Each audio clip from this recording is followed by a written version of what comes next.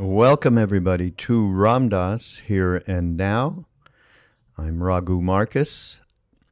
And before we get into a little introduction to this talk from Ram Dass that we're featuring on the podcast today, I want to mention that we have a very wonderful offering, especially in light of the times that we are in these days. And it emanates from these retreats that we've been having in the last few years here in Ojai, California. We have been having retreats in Maui a couple of times a year with Ram Dass and Krishna Das. The last one happened just before Ram Dass passed in December of last year. This one is titled Compassion and Practice in Action, and it's building the groundwork for a life of service, freedom, and love.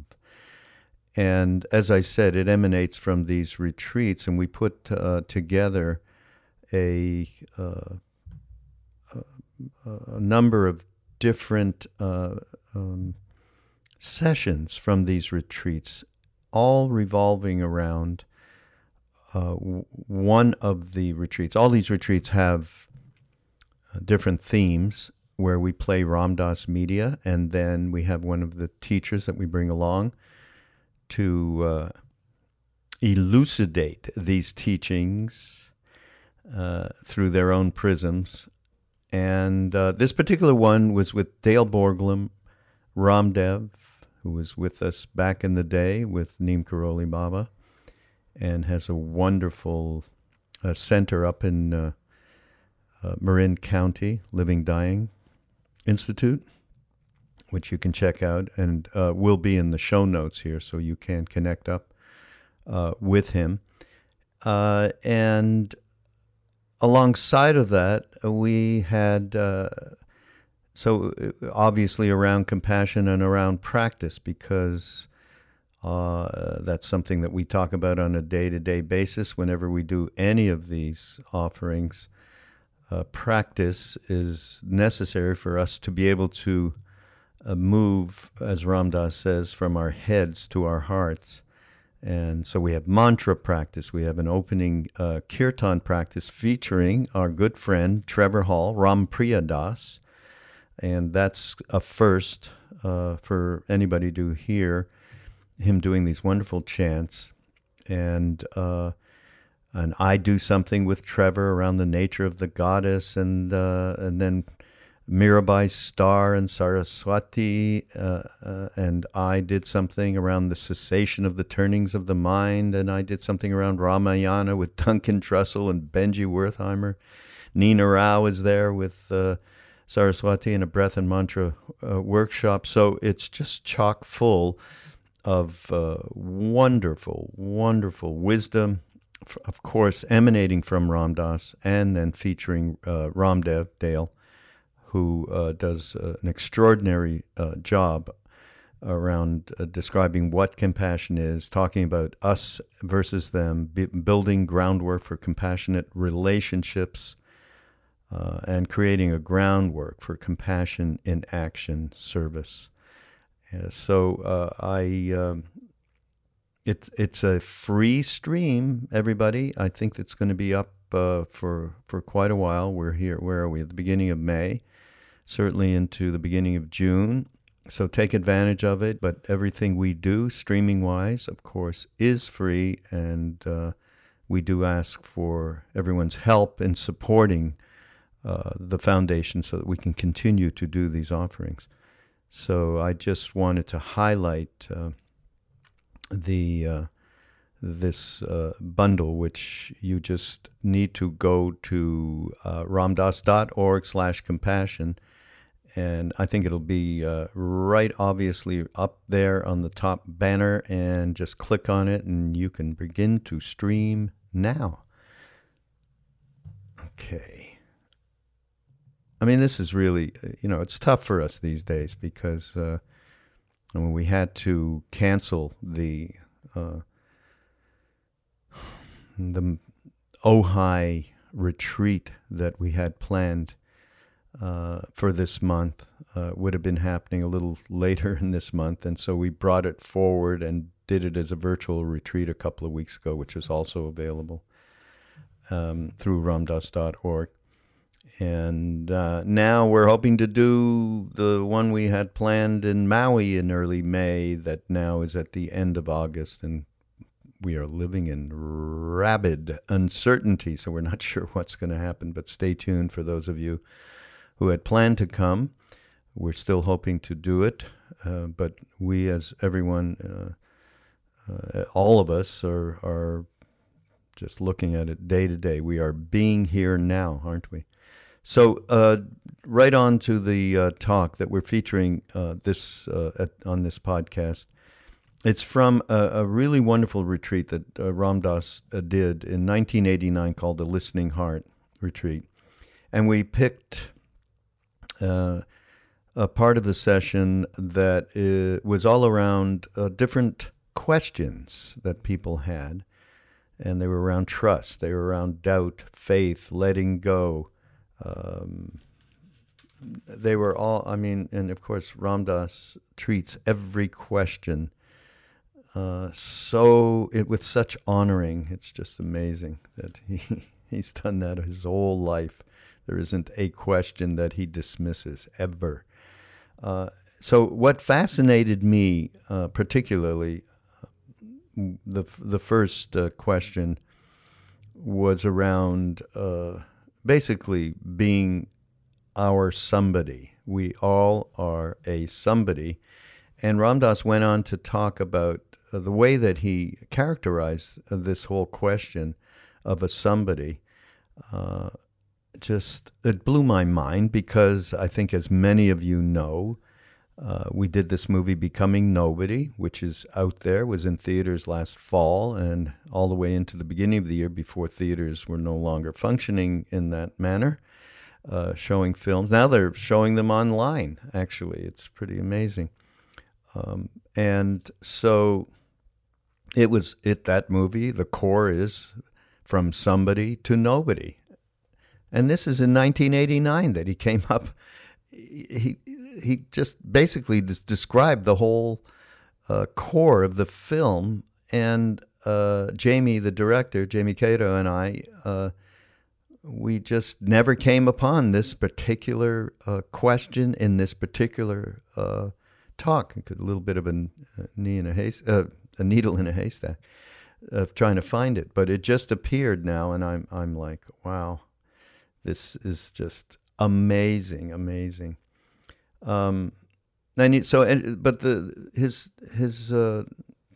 His response to this question is all around how vulnerable we feel when we start to become quote unquote nobody, meaning we stop being so self-referential, so involved in our little self-interest.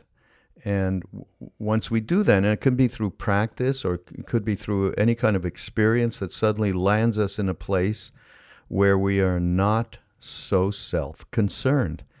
And this is the core of what the question was. Suddenly there's a fear. I don't feel safe not having that solidity of somebodyness. It dissolved.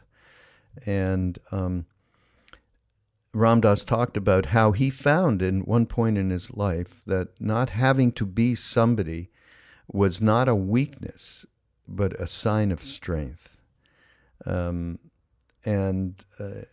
So the idea is if one can walk up, if you imagine walking up to somebody without any kind of self-referential point, meaning no solid identity role, nothing, and just allow their mind, the other person's mind, to define your reality without getting caught in it. That's an extraordinary experience, and I'm sure many of us have had this at some point in their lives when you are in a trusting place and you're willing to let go. It's like when we have these retreats in Maui or in Ojai, people walk in and they leave that identity, that role at the doorway, and suddenly there's just that commonality of heart. We are here together. That is who we are. So that self-definition that we might have come there with, it just dissolves. And suddenly it's a completely other kind of experience. So as I said, I was really, wow. But he just delved completely into this, and then we reproduced this in a movie. How many years later? 89, 99, 2000, Jesus. Almost, 25 odd years later, whatever. Pretty amazing. And there's some great stuff here around effort too, which is, a very problematic subject. Of course, it's one of the Eightfold Path, right effort from Buddha. And there was a beautiful question around that. And I love this particular thing that he refers to in terms of right effort. It has to do with timing and balance to get to right effort. Like falling off a leg, falling off a log. Is that, what's the effort? What is the moment of which, you're in a certain kind of balance, right? Timing when you let go. And you just flow, and that was the image that he talked about. What else? So there's a great. This is a wonderful aphorism or quote from the Tao Te Ching. The truth waits for eyes, unclouded by longing. Right. And again, reminds me of. A friend of mine was driving Joseph Goldstein. I have mentioned this before on my other podcast, Mind Rolling Podcast, which you can find on Be Here Now Network. A little plug there. And he was taking Joseph Goldstein around, who was at one of the retreats we had a couple of years ago in Maui, and a young man. And he said, I'm been on the path not a long time, given my age. What's your best suggestion, Joseph? If you were going to give me one prompt to tread that path, what would it be? And Joseph looked at him and said, 2 words, stop clinging. Right? The truth waits for eyes unclouded by longing. That's so great. Oh. When I first met Ram Dass, one of the great things for me, and I've said this before as well, was just that honesty, And he was so honest with everything, and then I thought, wow, okay, I'm okay. All of these kind of dark thoughts, all of these horrific motivations of self-interest, I'm okay, just human. And Ram Dass talked here about how we make decisions not in harmony with the way of things. How quickly we acknowledge these errors and motivations is a big deal. And here's the line that freed me way back then. I've learned I am a complete phony anyway, so I honor that and just get on with it.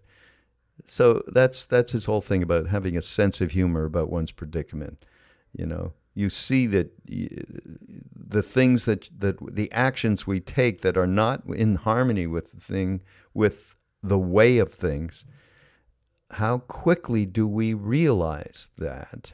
And then, Ram Dass's vernacular is this, okay, well, I'm a complete idiot anyhow, so might as well just get on with it, right? Don't take it so self-seriously. That's one of his such core teachings, really.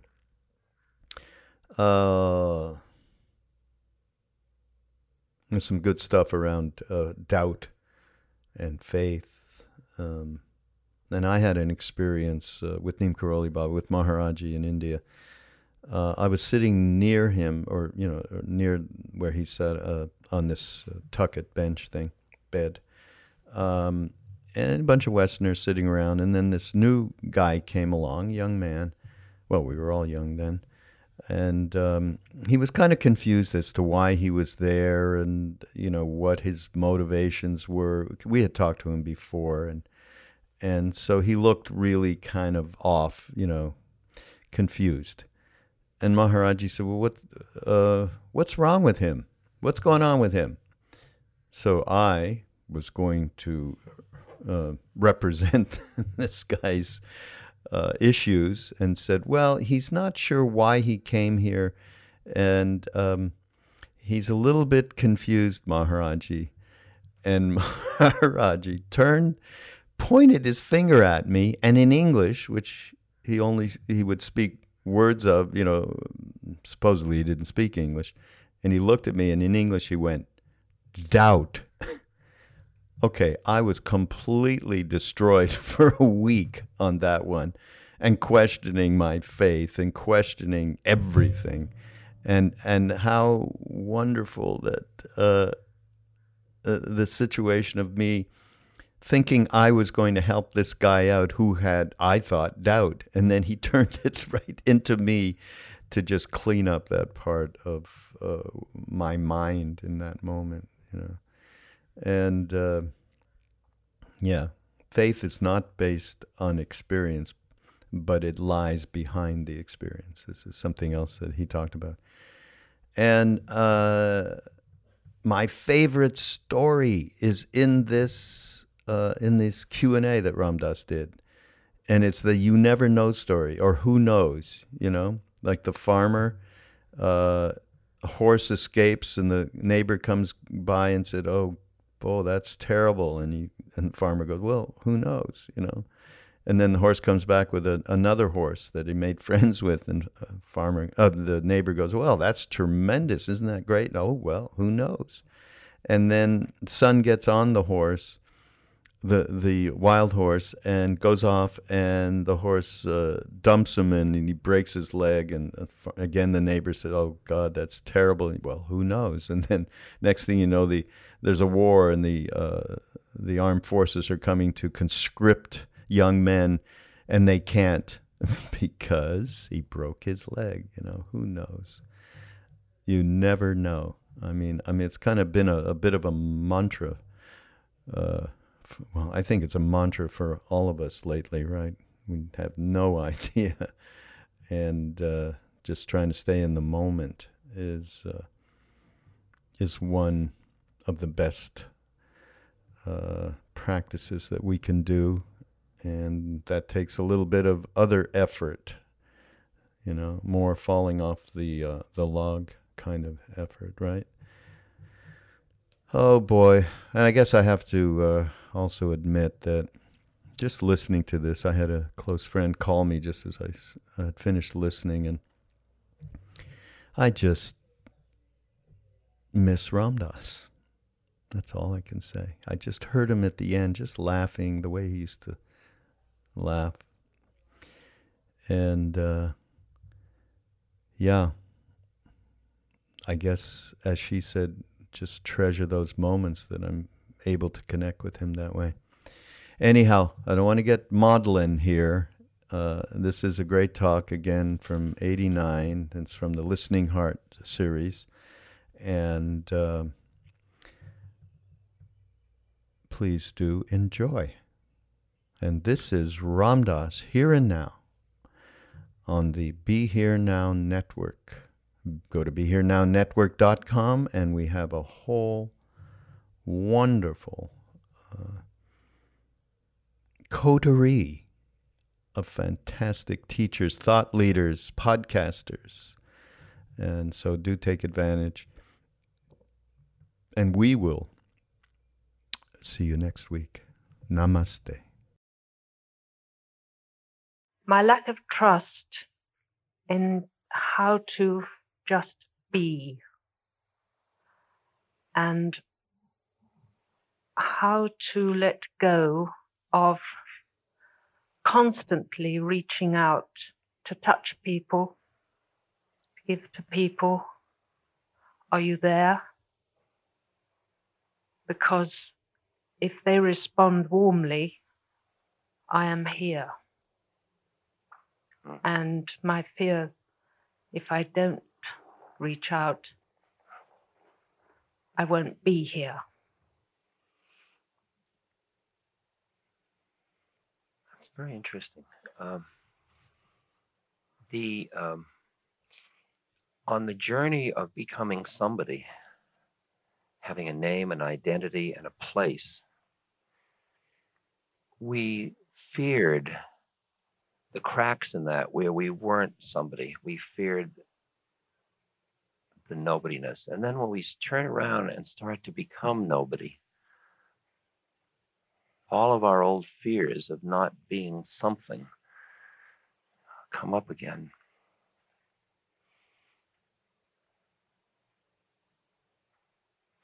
I watched myself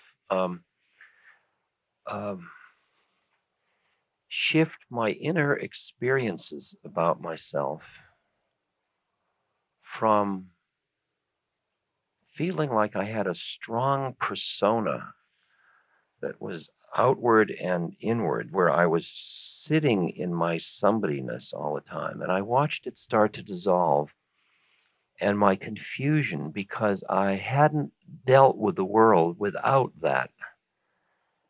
And I remember now, as I look back, the flickery period during which I felt very vulnerable in my nobodiness, in nothing, and not knowing where I was or who I was or what I was, that I didn't feel safe in that structure any longer. And I noticed that when I'd be giving an interview for a newspaper or magazine, and somebody would say, "Do you have a message for our readers?" And I'd listen and I'd say, "No, I don't." And they weren't used to that because everybody has a message. I mean, I could talk till you can see I can talk indefinitely, and but in terms of me, I don't have a message in the sense that's a somebody thing that is just not what it's about any longer.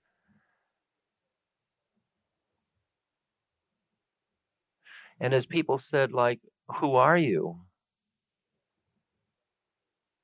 Well, they call it and they say, "What's been happening?" Now, there's so many levels. Which one do they want?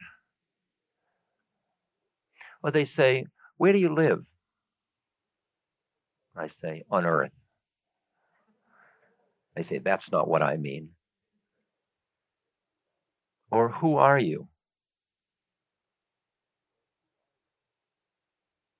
I think I didn't even notice the way it was dissolving, that kind of solidity of somebodyness was dissolving, except the way when people acted in a way that expected me to be solid and I wasn't. And then I began to get a sense of this thing happening. And at first I felt easy because I had come out of a value where to be chameleon like, where you're changing your colors to every situation is somehow a sign of weakness. And I had to flip it around where I started to experience that as a sign of strength, that I didn't have to be somebody. I could be open to more and more. I had no idea who I am, what I'm doing here, where I'm going. I can give you models, metaphors. I can do that very, very charmingly and very well. And then I can go in and out of them. But they're all ones to loosen the ones you've got, so we will all end up together with none of them. It's the same thing about the thorn. And I think that the confusion is feeling that you have to come into a situation with a somebodyness that you then have to get everybody to reassure you that's it in order to feel safe in the situation.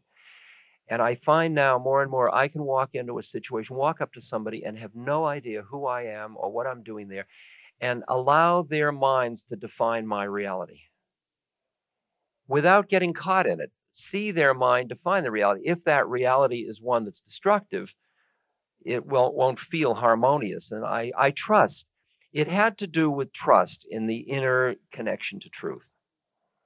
And I think that that transformation is a very flickery process, very flickery process. I think you just let yourself in. It's like letting yourself into a very hot bath. You go in by little degrees of playing with the idea that you just don't know. Stephen Levine talks about don't know-ness. I think he got it from Sun Tzu, what's his name? Sun Tzu, the Zen master, who just said, practice, don't know. I don't know. I don't know. Now, to go from that world of social existence where you're constantly looking in other people's eyes to say, am I existing? Am I good enough? Am I what you want? Am I all right? Am I here? See, like at this moment, there's the wind in the trees. And at that moment, when I heard the wind in the trees, I disappeared and there was just the wind in the trees. And then a moment later, this situation brought back me talking to you. And I realized that for years, I could never do that. I couldn't just allow the wind in the trees to exist because I was afraid of the loss of continuity. I was afraid of allowing the moment to be just what it was for fear I wouldn't be appropriate to the situation. See, there are stages of this process of transformation. There is a stage where you feel something in you that is behind your social facade and your social relationships to people. You feel a somebodyness, which we call soul. It's like you feel an entity. Then as you get deeper into the transformative work, that thing starts to dissolve. That's what anatta is about. There's no self, there's no one. Then you just see that there are just processes going on. There's nobody there, there's just these processes going on. And then the question is, how do you incorporate that understanding into existence? How do you live with no continuity? The continuity is the result of karma. It's the result that who you were started an inertial process that leads to you to be this person. But as your awareness is less attached to that, you're just aware of processes. Just as I'm aware of my body aging and decaying, I'm aware of my awareness getting lighter and less attached to my forms. I'm aware of personality processes, old ones running off. I'm aware that when somebody comes up to me that is a strong symbol of this or somebody that awakens this desire, the desire will arise or the reaction will awaken. But I can see it now almost in slow motion as just processes going on. And all I end up being is just these processes. All the form of me ends up being is just these processes. And behind it all, there just is, you see, not somebody being aware, there's just awareness, which is even subtler. See, there's nobody here. There isn't anybody here. And it's so interesting because we so little can handle even imagining there's nobody in there. We keep projecting our own solidity into everybody else. So it's very hard for me to convey to you the kind of nothingness that's going on in here. And say to you that you just keep delicately approaching it and just playing with watching the way in which you need that reassurance and watching that need and seeing that need as just a phenomenon that exists in the universe, lawfully existing, and keep quieting the mind and deepening the connection to just that part of you that just is with it all. Just the spacious awareness. It's called spacious awareness. It's the sky, just the sky. I was just trying to convey that delicate transformative period, which is confusing and frightening and all of it. Questions? I have been pondering lately my darker sides, what I feel like my darker sides. And I think I have been putting all that more or less, perhaps unconsciously, into the background. Have been perhaps playing sort of hide and seek with myself. And so my question is, how can I attain the stance where I know how to stop that hide and seek process and really venture on confronting myself and seeing all those darker sides? I have been, I have had a period where I have noticed that I'm changing, and people respond to that, and I'm happy, and that feeds my ego very strongly. So that makes the temptation to put all the rest into the background so much the stronger. But now there I am. How shall I become conscious, more conscious of this seek and hide playing with myself, and so see how I can confront these things head on, face to face, and be able to forgive myself for them, take them lightly. And to me, it sounds very, very, very paradoxical to love, simply to see those things and really love them, or at least accept them completely. There are words in the way in which you presented that question, which was very beautifully presented. There are ways that you presented it that in which red flags went up in my consciousness. Words like confront and words like forgive.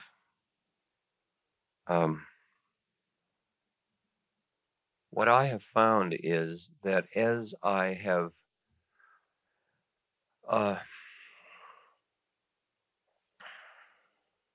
found and cultivated a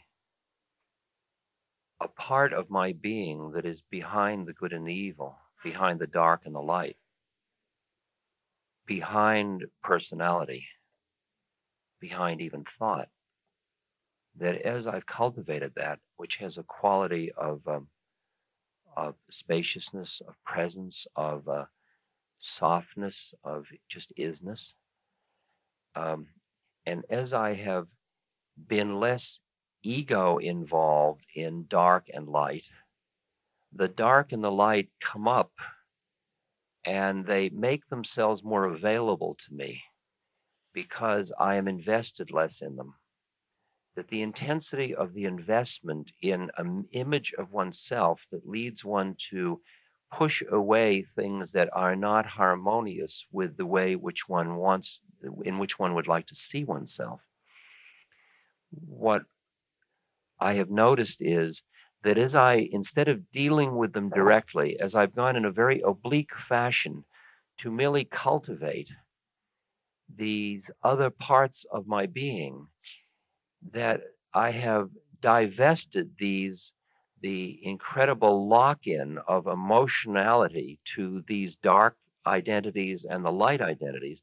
And then they just start to swirl in front of me and just seem like nature and its processes. Rather, and in the same way as I needn't forgive nature for a rainstorm because it is part of the way of things, so I don't end up forgiving nature, which is my own dark and lights and dramas and unfolding of stuff. I just come to allow it or acknowledge it, and it loses its power. I'm really interested in how you divest something of the power as opposed to deal with it. Because dealing with it invests that plane of reality with a solidity. and the capacity to cultivate another plane of consciousness. It's the way in which the woman who was dealing with bereavement just now said, when I go into this other place, it's all perfectly clear and light. And all that stuff you're stuck in seems kind of irrelevant. And then you come back into it and it's all heavy and you seem like you're climbing a mountain. And the art, as I understand it, is to cultivate these other planes of consciousness. And then as you do it, the stuff keeps coming up and you keep running it through. You no longer have to push it away because it falls into perspective. It's as if you've just shifted your focus. Like when I am with somebody and I am caught in our relationship, then what you did to me and what I did to you, and you're not really feeling friendly, and I'm concerned, and we caught in these structures. When we come up for air and we look at each other, we look and we see all this is the stuff of life between us. And at that moment, all that stuff just seems so malleable and so workable and so easily let goable and so changeable, because our ego isn't invested in that plane of reality where that's all real. It's like Thaddeus Golas, who wrote a book called The Lazy Man's Guide to Enlightenment. One of his lines was, "What am I doing in this place where this is real? How did I get stuck here? What am I doing here? How bizarre." And I think that, so for example, when I feel like I'm in my personality structures, in the darks and the lights and all, even though I'm in a culture that treats that with such reverence, as if it's all so solidly real, I'm much more inclined to chant the Hanuman Chalisa and just sing to Hanuman and just go off in another angle, follow my breath, or sing, or talk to Maharaji and just, I love you, or think about Hanuman or the Ramayana, or do my devotional practices or my service. And people say, well, you're pushing it away. That sometimes when you're in it and you try to work it out, you just keep investing it. And it's a bottomless well of stuff. Because as long as you stay in the world of good and evil, it keeps feeding upon itself. And the only way I understand is to come to the place that exists behind dark and a light, in which then, as your investment is less, the stuff keeps coming up, and it just seems to be appreciated, understood why it is the way it is, and it starts to lose its power. And that, I think, is the only strategy I can suggest, right? Because I think the words like confront and forgive are all at that plane where that's real. Question. How much effort should we put into making changes in our lives, or should we let go and trust in the natural flow of life? The answer is really a delicate blend of both of them. It's what the meaning of the term right effort is. Misunderstood, right effort is a driven, I've got to change, in which you get trapped in trying, as that little story I read was. And yet, no effort is not harmonious with the yearning for freedom and the feeling of the desire to do the work on oneself. So one is cultivating and moving in and out, at first sequentially, and then hopefully more and more simultaneously. That statement, the wise person does nothing and nothing is left undone. It's that learning how to be between effort and no effort that is such a delicate art form, in which there are things being done, there is effort made to change, and yet you're not standing in there trying it. It just is what it's.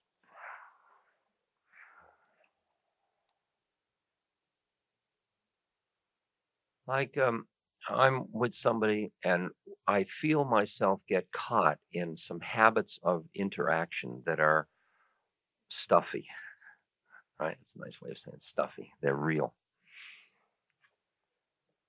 I'm aware of that. Now, under certain conditions, I'd say to the person, let's work this out. Let's get behind it. If the timing is wrong when I do that, we are so invested in those patterns that even as we try to work it out, we just keep substituting other patterns and keep working. There is another timing where it is so ripe that we can, just recognizing the caughtness, we start to let go because we're both ready to let go. Right effort has to do with timing and hearing as well, and feeling when that effort is just absolutely appropriate, and you're not going to get caught in making the effort. It's just what needs to happen. See if I can give another example. I was down in, I had been on a long tour, lecture tour, and I was very tired. And I was in New Mexico, and I was in a sauna with some lovely friends, a Tibetan nun and others. And we were all hanging around in this sauna. I just like the image of a Tibetan nun in a sauna bath. We were all sitting in this sauna, and a telegram was delivered to me. And the telegram said, "We are holding a place for you for the Rohatsu Dai Sesshin, which starts on December 19th. This was December 17th. Now, the Rohatsu Dai Sesshin is the sitting in that sect of Buddhism, of Zen Buddhism, that is the fiercest one of the year. And the place they were holding the place for me was at a mountain outside of Los Angeles, which was about 1,000 miles away. Here I was, relaxing in this hot tub. It was all so sweet. And here they were, these cold, tight Zen Buddhists, 1,000 miles away, holding a space for me where they beat you with sticks. If you go, they come over and they bow and you bow and then they beat you and then you thank them for beating you. It's total sadomasochism. I mean, there's no excuse for it at all.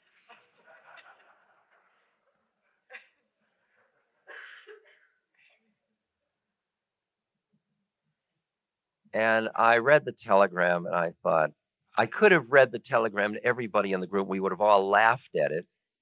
And then it would have gotten soggy from the sauna. And that would have been the end of it. But I read it and I felt my way into this moment, the sauna, the nun, the telegram, Mount Baldy, the airplane, the rushing, and the opportunity to have, I don't remember, 9 or 11 days of such incredible discipline and rigor. And I found in me this incredible yearning for that experience. And I said to everybody, "Excuse me, I've just been called away." And I got up and I washed and I packed and I drove to the airport and I took an airplane and I went to Los Angeles and I got a car and I went up to this mountain and I arrived just in time and I walked in. And by then my ego was so proud of myself for doing all this that I thought when I arrive, I'll walk in and I expected people to say, "Oh, Ram Dass, you've come, how wonderful." And there was a shaven fellow with a black robe, and he met me. And yes, I said, "My name's Ram Dass." "Das, you're in the upper bunk in bungalow 6 on the far side. Here are your clothes. Please be in the Zendo in 6 minutes." I thought, holy shit, man. I mean, I just, I mean, you could have given me a little something for all this, you know. I'm going back to the hot tub.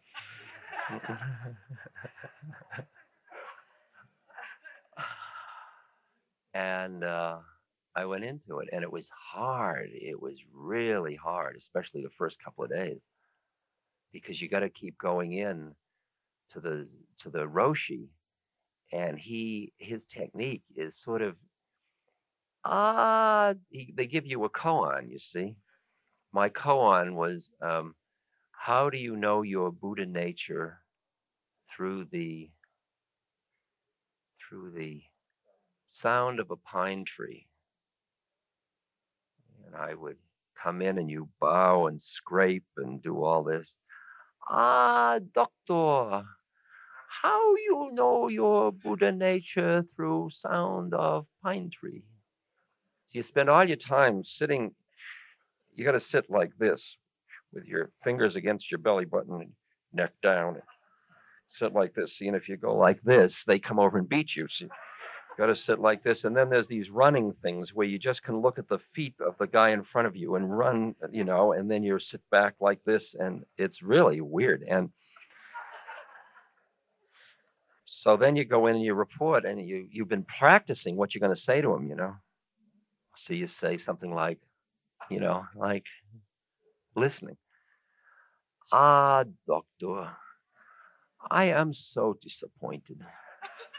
I held so much promise for you. Then he rings the bell and you're thrown out. Oh my God, and this went on for 5 days. I mean, 5 days, and 4 times a day you got to do this. And he was just cutting me to shreds. Finally, on the 5th day, I was running a fever and I had chills and I got so disgusted with the whole thing. I walked up to the house I had a run. You got to run to report in. I ran up and I looked at a bush and it was burning and I thought, aha. And I walked in, he says, and I didn't give a shit. I just didn't care. I didn't give a damn how the Buddha, you knew your Buddha nature. I just didn't care. And I said, he got all finished with his routine. I said, good morning, Roshi. Like, let's cut this shit. Good morning. Ah, now you becoming beginning student of Zen.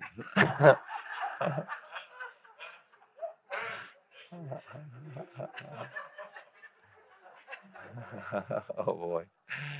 But it was interesting, that moment in the sauna where I was ready the pleasure was beautiful and lovely, but that yearning for something was so strong that I would put myself in that situation, knowing I was going into that. And you'd say, well, was it effort? It was and it wasn't. It was the obvious, it was like, is falling off a log effort? Well, it isn't when it's when your balance is right.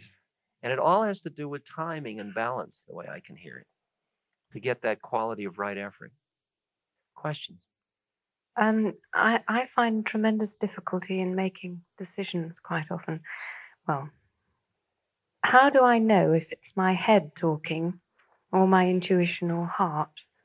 And how does synchronicity versus endeavor come into that?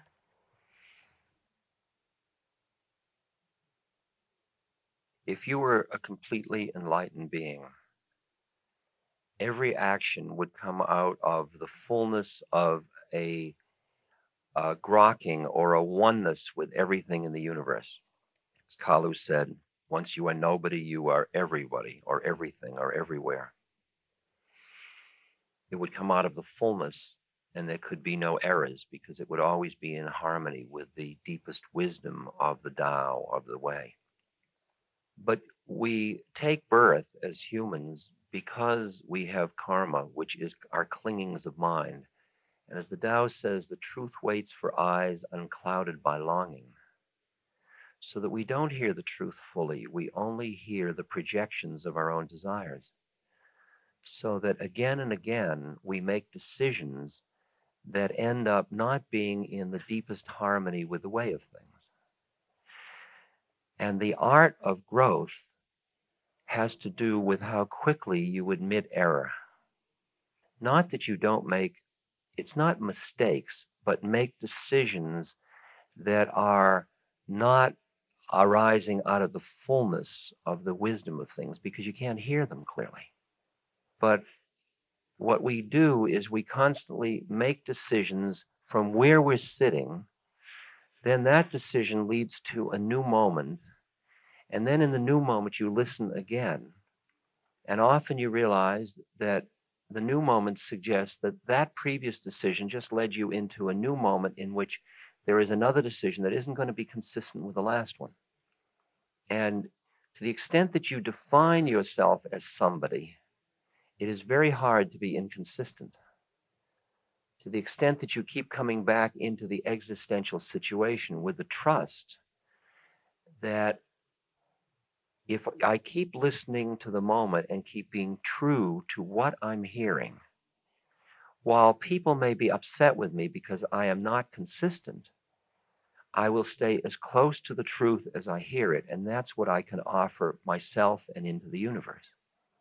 So I would say that we don't know from moment to moment what level we're saying it at, because the ego is so exquisite at masking and imitating the deeper voices of our truth. It'll constantly saying, I am the voice of truth. Jump off this bridge. And you have to keep listening as deeply as you can.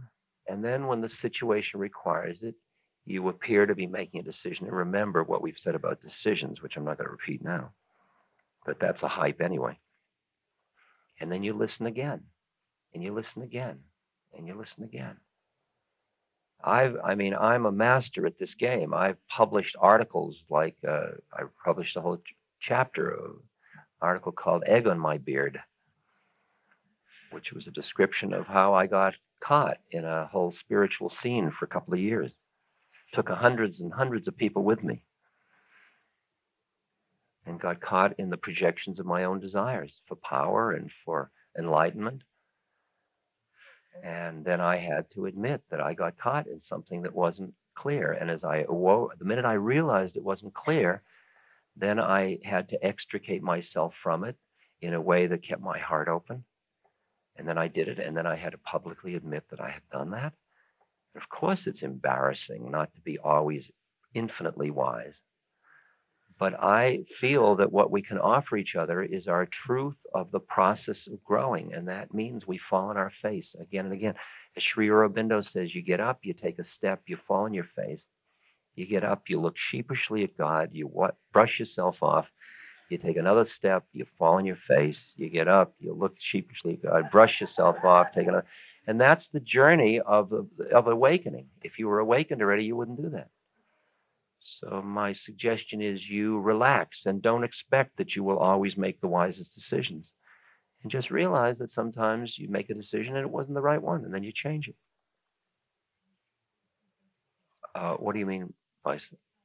Well, you're listening as well as you can to the universe. And often, but you will see that when things start to happen a certain way, your mind will focus on in that because you're looking for patterns, which we call synchronicity. And often you will just get caught in your desire to find a pattern that will give you an external validation for what you're doing. And you just use the universe again to do it to yourself. So just stay with your truth from moment to moment and get the clues wherever you can. You know, I'll open the I Ching and read something when I have a question. And if it doesn't feel good, I say, well, that was interesting, and I close it. And if it feels like what I wanted to do anyway, I say, oh, wow, synchronicity, and I do it. So I've learned that I'm a complete phony anyway, so I might as well just honor it and get on with it. Questions? This group is also about doubt, and this question is about doubt. When I feel God's presence in my heart, there's love and there's meaning and purpose. And there are times when that fades and things start to be dry, and the real killer is that the meaning goes.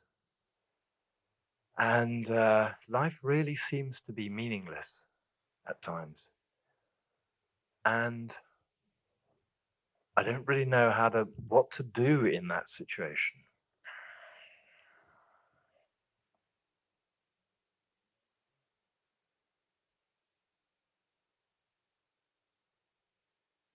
This question really, it's interesting. It does concern doubt and the other side of it, faith, as opposed to belief. After a series of such experiences where you open and close, it's like the other day I was walking at my home in California, and I looked over at a fence, and there were these exquisite, the whole fence, wire fence, was covered with these beautiful blue flowers. And I was in ecstasy. They were radiantly bright and blue. And I didn't have my glasses on. I didn't know what kind of flowers they were, but they were just absolutely beautiful. And I was just in delight. And I went to my neighbor on whose estate I live. And I said, there are just these absolutely beautiful blue flowers out. And we continued to talk. And then later in the afternoon, much later in the day, that was the morning. And later in the afternoon, I said, we started to go outside for something else. I said, oh, let me show you these blue flowers. And I came up, and there weren't any blue flowers. Because they were morning glories. And those of you that know about morning glories know that they're only glorious in the morning. And at first, I felt confused and angry and upset and embarrassed and everything. I said, I could have sworn there were blue flowers here. And then he said, you mean the morning glories? And then the word morning glory went in, and I thought, that's what morning glory means. What do you know? And I relaxed. Faith is understanding that they're morning glories.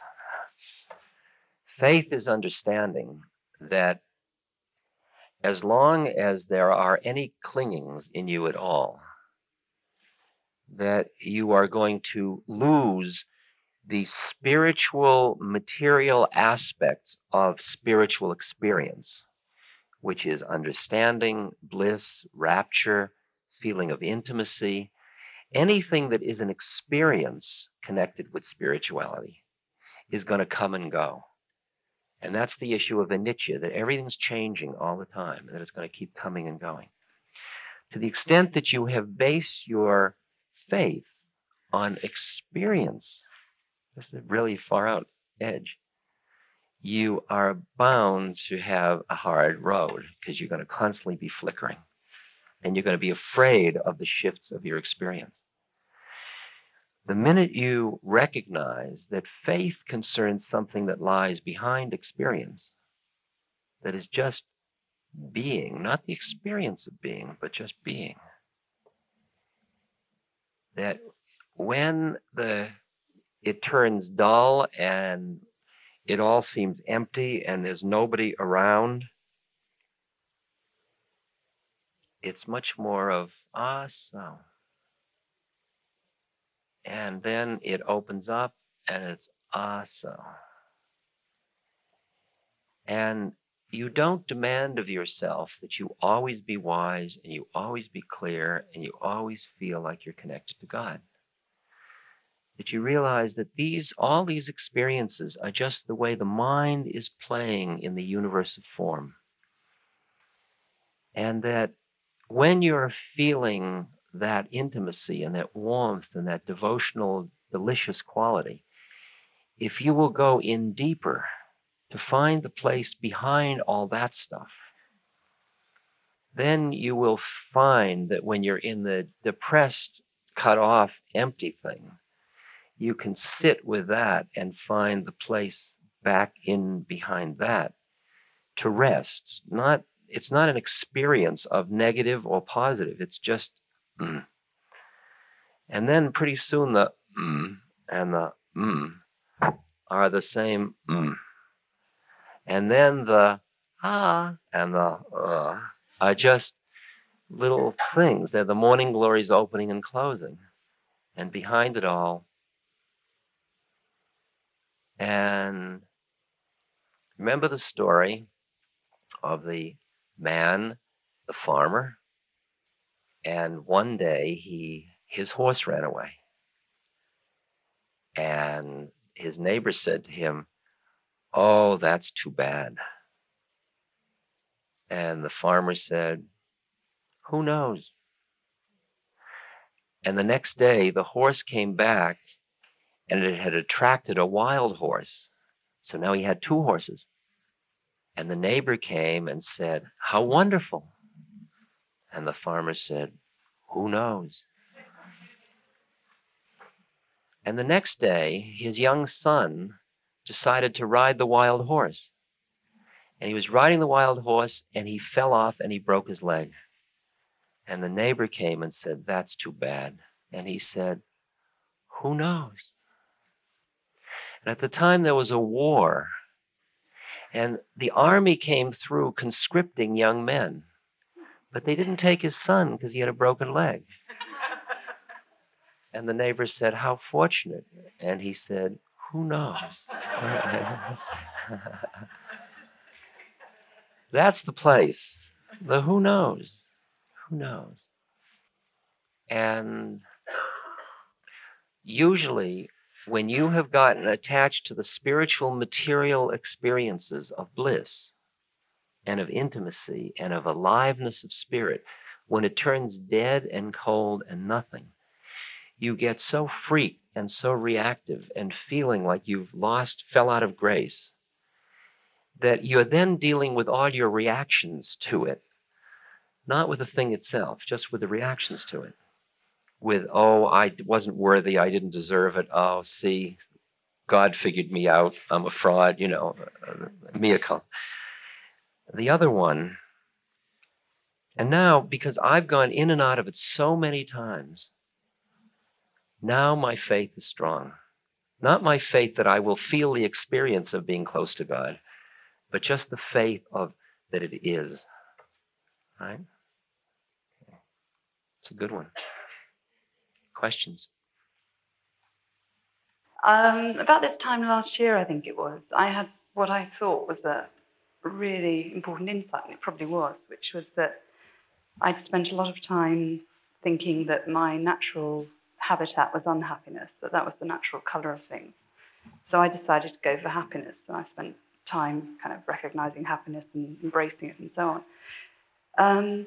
But thinking about desire systems, it occurred to me that perhaps the desire for happiness is something that I have to let go as well. So, some practical advice, please. I had an interesting time with that because there is in Buddhism, one of the things is, may all beings be happy. And in the metta meditation we were doing, it's, may we be enabled to carry out our lives in peace and happiness. And as long as I kept happiness as the polar opposite of sadness, it was like keeping love as the polar opposite of hate. And then it turns out there's a semantic issue of which level you're using the word at. And to the extent that happiness means being in harmony with what is, meaning being peacefully in relationship to everything that is, finally I realized that my happiness isn't based on the situation being this way or that way. My happiness is one which embraces my sadness. Finally, my love is one which embraces my own hate.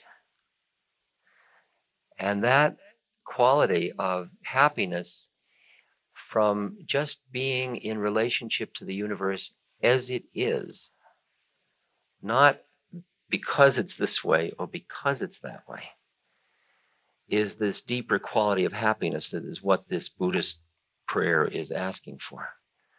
So I think what you were doing was playing with the polarity of happiness and sadness.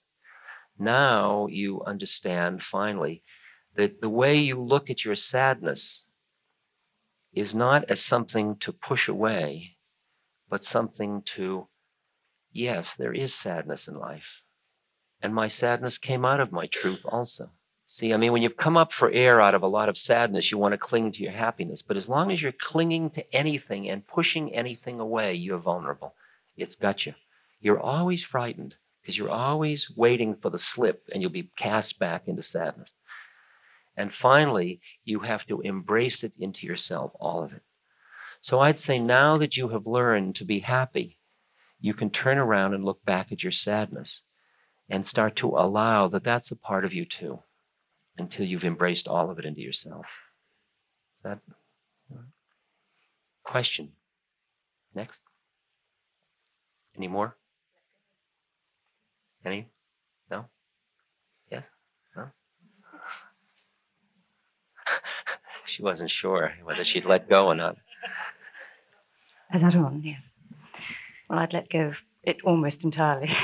But, and you have... Almost entirely, huh? Which? Go ahead. And I feel it has been answered in part. But anyway, if I understand that to hold models and expectations and attachments in a close, intimate relationship is a violation of somebody else's spirit, then can you perhaps give me a few clues as to how to find the bit of blue sky sometimes when it seems a bit difficult to get there?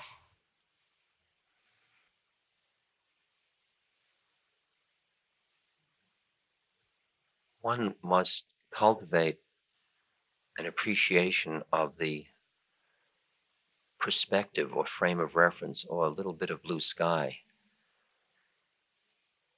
if one can, when one is away from the intense dramas of life. And then when you do that, you can, little by little, deal with the ways in which your mind gets entrapped in models, in expectations, in judgments, and so on, by working with little ones first. You can't expect that when you've got a relationship in which you're locked into a heavy-duty one, you're going to get much blue sky for a long time, because it is so deeply entrenched in so much history and so much hurt and so much all kinds of stuff in it and so much fear and on. So that generally what I have noticed is that over the years, as I have continued my spiritual practices of consciousness and opening the heart and so on, often in very safe settings like this one, that the transfer of that to these other situations has gotten stronger so that I could handle the arising of these conditions earlier and earlier on.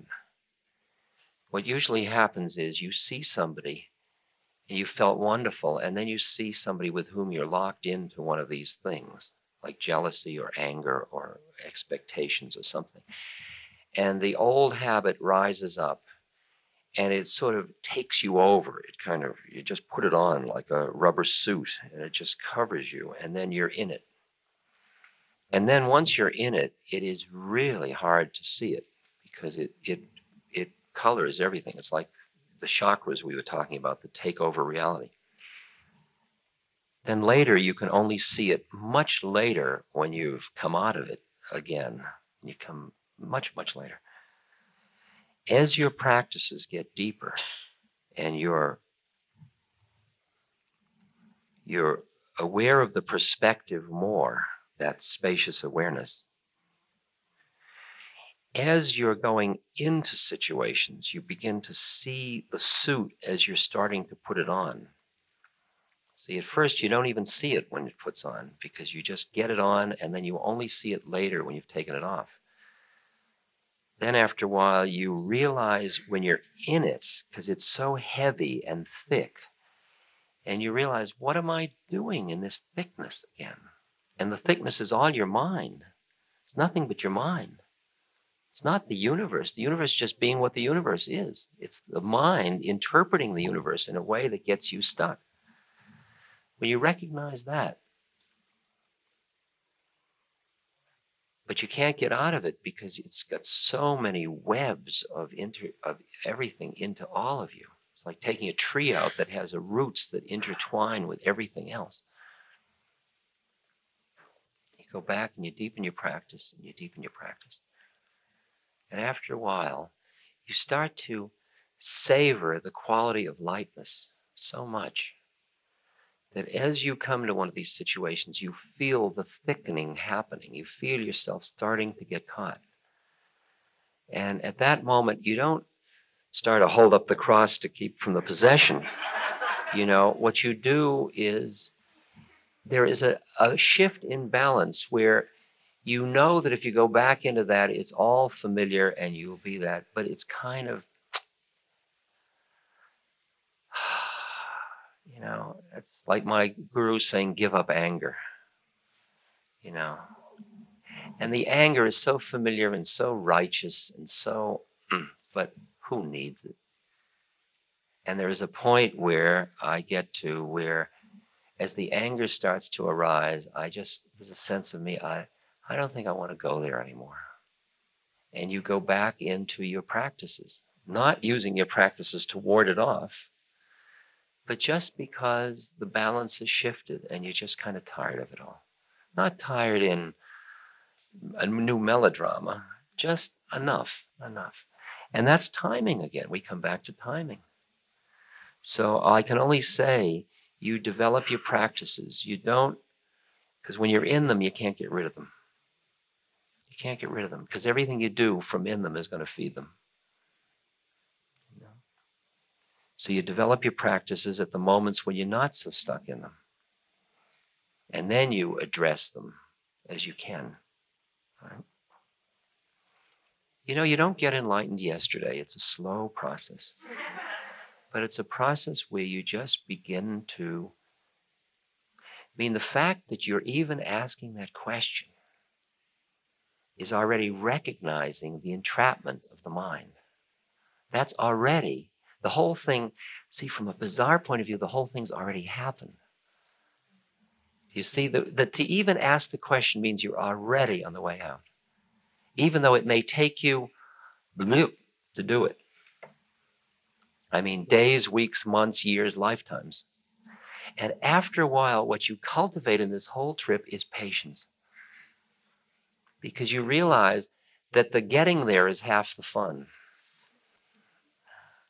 I mean, this is bizarre. This is too bizarre to even talk about, but there's a moment where you are so eager to get enlightened and get done. And then there is the recognition that it's going to happen.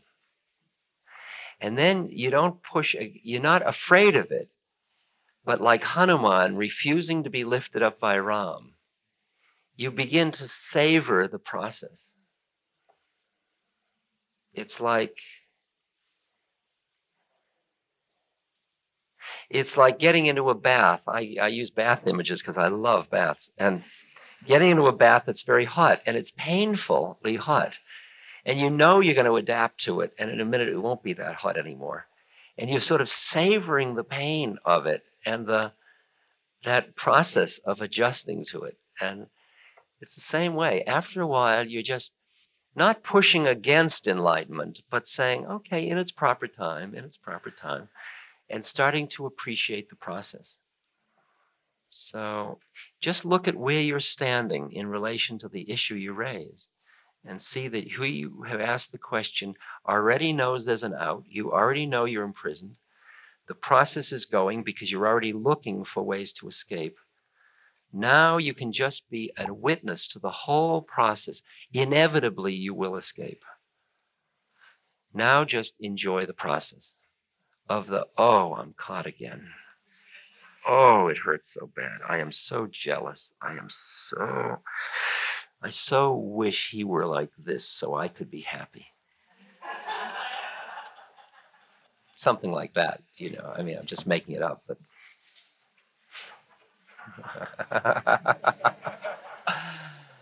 Okay, everybody. That was lunch. No questions. Serge. Although it would be charming, I am absolutely sure. I'm tempted to let him do it because he's so charming.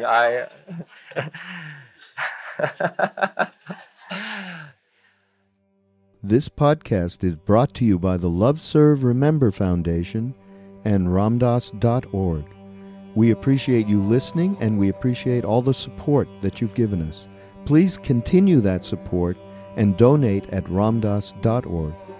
We can then continue to share what Ram Dass has been sharing for all of these years. Thank you.